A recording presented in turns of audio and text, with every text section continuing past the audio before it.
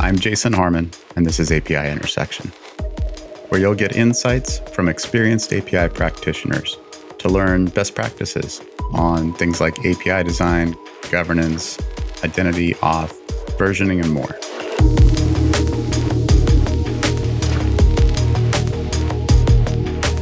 Welcome back to API Intersection. I am your intrepid co-host, Anna Doherty, Product Marketing Manager at Stoplight, and we're going to do something a little different today. You keep hearing that from Jason Harmon, your actual host, but this is actually a little different. So I'm joined by my actual host, Jason Harmon. Want to say hi, Jason? Hi, Hannah. It's in programmer terms, today is the inversion of control. Oh, okay. I like that. This is a little mini episode. We're reflecting on the past year of API Intersection podcast. Can you believe it has been a year, Jason? No. Yes and no. It's kind of like startup time for me, where it's like, I call like dual time dilation. Wow, I can't believe I've been here a year, but it feels like 10, right? I think the Right. podcast is the same way. Yeah, like you're in some sort of Back to the Future-esque time loop. And Yeah. it's both the longest year of your life and the shortest. I totally feel that. Totally. Well, I think about like when we first started it and the things that we said and thought about it. And it's like, oh, so clunky and weird and didn't quite know what to expect. And now it's like, gosh, you look back on that and go, man, we went in thinking we have no idea what everyone else does. Like, I know what I've done and some vague notion of what people we've talked to informally have done. But looking back now, you go like, oh my gosh, the patterns are so clear. The practice of sort of API design and governance is so much more well established than we understood. So really cool. Yeah, that was going to be my first sort of observation is what we were expecting was nobody had any answers. But I think what we've actually observed is that we are all more alike than we thought. And the conversations, questions, and challenges that we're all experiencing are so much more similar than we thought, from, the smallest one-person startup all the way to some of the biggest organizations in the world. Has any of that actually surprised you, or are you taking notes? I think some of what surprised me in the last really year or two in general, but certainly the podcast helps cement, is how much this sort of awareness of design first as kind of the more productive way to do things has been widely accepted. I mean, I knew going to Stoplight as a job, like that was going to color my perspective. And this was like, I thought was going to be kind of the reality check versus our rose-colored glasses. But it's like, no, the world woke up to it in a lot of ways in the last few years. And now it's kind of how things are done, right? So it's pretty cool. Yeah, absolutely. We're on the right track, I guess. Yeah, right. It kind of points us in the right direction. We're like, oh yeah, this affirms sort of our mission statement. And the reason you created this podcast, which was to share information about it, because what was your original thesis that you didn't think there was a place for this to be discussed, right? Yeah, I mean, it's kind of like people that work in security. What works well in security? What are the got yous and like things that don't work well, all that. It's really hard to talk about, because you don't want to give up all of your weak points. So, you end up with these kind of small group sessions at conferences where people are vetted and, it's like this very paranoid kind of thing. And I think sometimes that same mentality gets applied to how API programs function, because, it represents your future as a company in some ways and your past transgressions. And I feel like there's lots of little quippy, bloggy bits, but just a place to get together and talk about it. Used to be conferences, but, that kind of hasn't been a thing in a few years. So I think having a place where we can get folks like this together and have those hallway discussions like we had at the conference, but now it's available for everybody else that would have gone too. And so I feel like it's kind of given a bigger audience for what would have been quiet conversations. And that speaks a little bit to some of the sort of more inclusive conversations we've had too, right? So it breaks us out of that little circle, the quiet little circle at a conference, and makes it more wide-reaching, accessible. We've got people with a variety of topics that we wouldn't have thought would be able to contribute, right? And so I think it's been a success. For sure. I think the reality, and this is like one of the big takeaways too, is, and it's one that I certainly held dear, but I feel like has been affirmed and so now I'm like neurotic about it, is that these sort of big API or platform transformations, and granted, it's the big enterprises that use that label, but I feel like even in smaller companies where you go, we need to start thinking like a platform, we need to have consistent APIs, all this kind of stuff. It's not really a technology change, or like that's not the crux of the main problem to be solved, right? It's people issues. And more often than not, it's changing how you think about teamwork.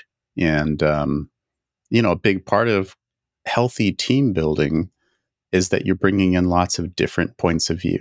And we've touched a lot, certainly, on topics like women in tech or people of color or all these different categories. But I mean, even talking to folks where they have teams distributed all over the world, people from different countries where you might be doing business, right?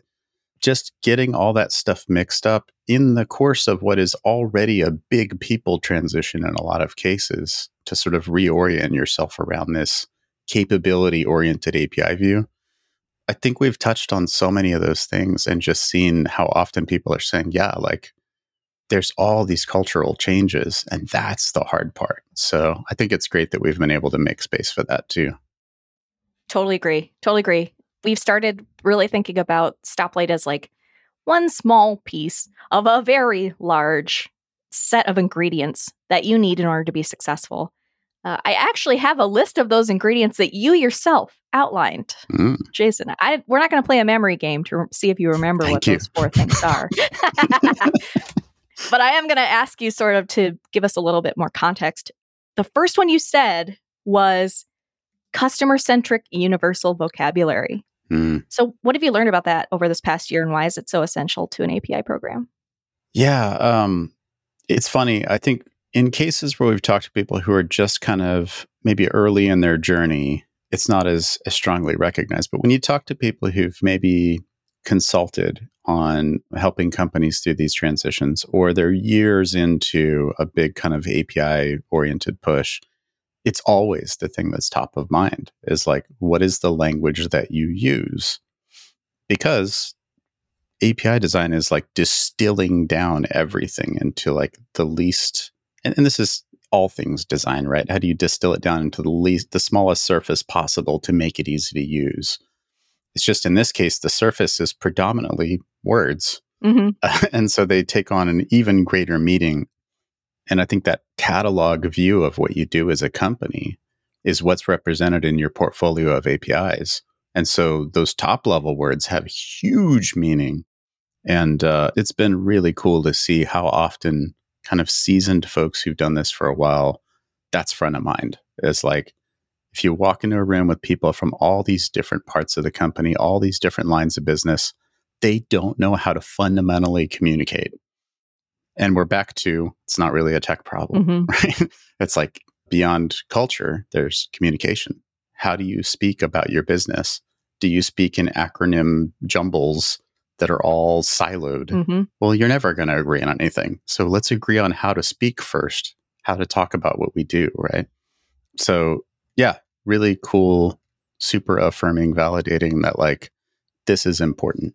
And as it turns out, I think generally we've seen a lot of agreement that like this is probably not something that's easily sort of productizable or like something you could put a tool around. That a whiteboard and a room full of the right people, even if it's Zoom and Miro, is probably the most powerful tool set you need because it's about the conversation, right? And that what you build after that is just the APIs. So I don't know. We'll see on that one. Maybe somebody comes up with a cool idea. Yeah, we'll see how that develops. Yeah. I think Zoom would appreciate if you said Zoom and Zoom Whiteboard, their new feature. But I also agree Zoom plus Miro is probably a better combination. Sponsor me, Zoom. Sponsor me. Exactly. Throw some money. Your next ingredient is decentralized governance. How does that help? Yeah.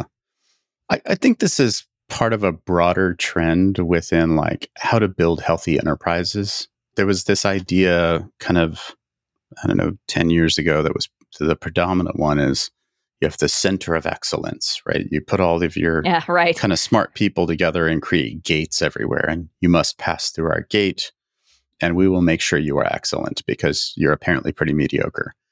Which, by the way, I think there's nothing wrong with the idea of it. I think to some extent, back to the impact of words is this idea of like, oh, you are the place that's excellent, everyone else isn't, and therefore you're going to make us excellent. Yeah. There's a mindset that went with that roundly hasn't worked. And I think the same is true for how you set up kind of API governance. Is the better way to think about it is, hey, everyone's developing APIs. How can we enable them to work in a way that produces more consistency, more standardization? And so the way, say, when I was at PayPal, we would explain it as like, you're going to do what you're doing, but we're here to kind of consult with you and make you look cool, right? If you go develop these APIs by yourself and release them to the world, you're going to make mistakes. You're going to do things that are inconsistent that you just don't know. And we're working across this huge portfolio, and we have an idea of how this fits, what you should do to make it look consistent with everything else, so that when you release, everyone goes, that's cool, right? And that enablement mindset is the first step. But the second piece, and this definitely for me was like, I don't think I appreciated how much this is kind of widely done now, is keep that enablement team incredibly small and just pass the torch to sort of these domain, typically you're like architects or whatever, but could be product people. As we know, titles mean nothing. That's certainly a takeaway here. But whoever it is that sort of leads the API charge in each given bucket of the business is like, figure out who that is and give them authority, right? Certainly with training wheels at first, but federating the approach is the only thing that scales. Passing everyone through some giant central team, it just doesn't scale. That's the organizational bottleneck guaranteed. Boy, that sounds like another cultural thing, huh? Yeah. We just keep checking that box. It's like, It's almost like repeating pattern. And the third thing that kind of goes along with that, I think, is we've learned over this past year that style guides are incredibly important to an organization. And that's sort of that charter by which your governance runs. What have you learned about style guides and how they've been used? Yeah, I think this is like one of the wildest pieces of the last year, in the sense that, I'm pretty religious about like the podcast is a safe place. And I know I have a product marketer for a co-host all the time, but we try really hard not to like make this a place to shill about stoplight stuff, right? But more that, this is the place that's those kind of hallway discussions at the conference. But what's been crazy is we've been forced in the last few months to just accept that we need to talk about Spectral a lot more, because holy crap, what a year of adoption that's been. In the early episodes, folks would talk about these sorts of things, and then green room afterwards, we go, hey, are you using Spectral for that? Yeah, of course. And it's like, oh crap, like everyone we talk to is using Spectral. It's like, geez, this is crazy. But I think I did like a history of style guides thing as I was reflecting on like, wow, how did we get here? Which I don't think anyone read, which is fine. I just needed to get it out. But I read it. It's like, yeah, I know.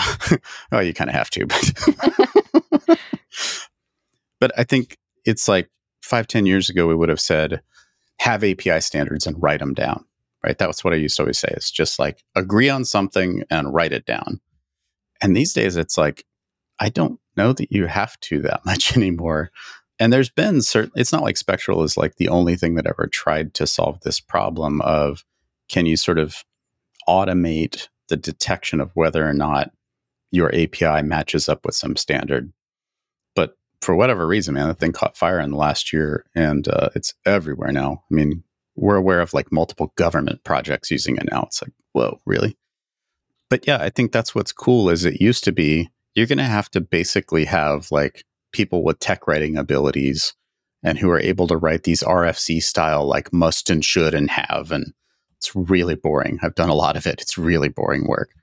As where now it's like probably 80% of the stuff that you would normally do in an API review without any tools, you can just like make rules and you just get linted, and there's IDE plugins so that by the time you have this enablement team engage and say, hey, let's talk about the API, you're just talking about the API and you're not like, hey, did you use snake case on your parameters? Right? Like super boring discussions that no one wants to have. It's the difference between copy editing and editing, right? Totally. It's the difference between the minute details that no one gives a shit about yeah. and the actual content of the work.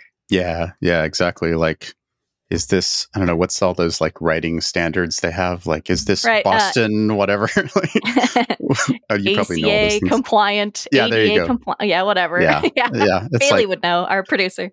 it's like, it's great if it's like we take for granted now that when you're, say, editing a doc in whatever your Google Docs or Word, Microsoft Word or something, that you go, oh, I get the little squiggly line under it. And I just, it autocorrect or suggests, or sometimes, gives me all these nice ways to not sound silly. It's totally the same thing as kind of like the auto suggest, spell checker for APIs, but that's certainly a lot more complicated. Well, I don't know. Maybe it's not, but it seems that way. Well, it's easy to wrap your brain around that, right? Yeah. So, but I think what's cool is like, because Spectral's an open source thing, in my mind, like open source is community, right? That's not about Stoplight and customers. So it's been cool to be able to have stuff that we work on and talk about a lot be a safe thing to talk about on the podcast and community focused, and just wild to see the adoption levels. So pretty cool that like so many people have been able to wipe out all those boring conversations and that we have something that looks like a standard emerging here. Totally agree. I hate boring conversations. That's why I'm on API Intersection. The last ingredient that I wanted to address before we wrap up this mini-sode is the idea of getting early feedback and having a mechanism for it in your API program. What are you noodling on when it comes to this? This for me is one of those just design fundamentals, right? If I'm making a consumer product, or let's say I'm making, I'm an industrial designer doing packaging, I, as quickly as possible, want to just hand that to people and say, what do you think? Right. And they're going to like fold and unfold it and open it and look at it. And what they tell you after they touch an object that's been designed is very different than, I'm going to show this to you on a slide. What do you think? Right. Tactile feedback is huge. So this one for me is like, it's just a long time. This is obvious if you study design at all, that you want tactile feedback early. Because if you wait until something's done and then you ask for tactile feedback, it's really hard to change. You're like way down the road, right? So I think what's cool about the prevalence now of stuff like OpenAPI being a design artifact, it's really easy to do things like open up a mock against it. And another like stoplight thing here is Prism, but there's certainly a wide array of mocking tools out there you can use against OpenAPI. Certainly like generating some kind of portal, with us, like elements for open source, but again, a million options for like portal generation stuff. Docs are good, but let's be honest, developers aren't always the greatest readers. It's like just having a thing that you can call that's a fake API, huge difference in like the richness of feedback that you get. I think what's weird is how often APIs aside, that the way that products are managed, people don't plan in some kind of early access or beta or whatever label you want to slap on it. That like we're going to have a smaller group of folks that we share this with before anyone else gets to see it, even if it's really crappy and it's got all kinds of rough edges. There's this fear that like, well, if I give them a crappy thing, they're going to hate it. It's like, not if you tell them this is in development and do the bones make sense, right? Can you touch it, feel it, smell it, and go, yeah, this is going in the right direction. That is one of the biggest cost-saving measures that you can do as a product manager, is like figure out if it's going to actually make sense early. And one of those other isms we learned this year is like an API is just kind of another product, and good old school product management works, right? So yeah, I would say it's true with anything, but especially with APIs, because once you release the thing, you can't take it back. It's integrated with stuff. There's code written against it. So like you got to get it more right than a lot of other kinds of products. And a better way to get it right is to give it to people who already pay you or will pay you for it, right? So get it right with the people who are funding you. Sure. And I mean, granted, there's APIs out there that aren't sort of a directly monetized thing. And monetized, right? Certainly for people, there's quite a few people working in government now working on APIs. I mean, a lot of the people that I've known from the API community are now working on government projects. So sometimes it's not about whether or not people will pay and all that stuff. It's just, is it useful, right? Does it solve a problem? And is it, I don't know, the product management idea I subscribe to is this like jobs to be done thing. Is it doing the job that you're trying to accomplish, right? And you just can't figure that out until people write code against it. So mock early against an abstract design because it's cheap.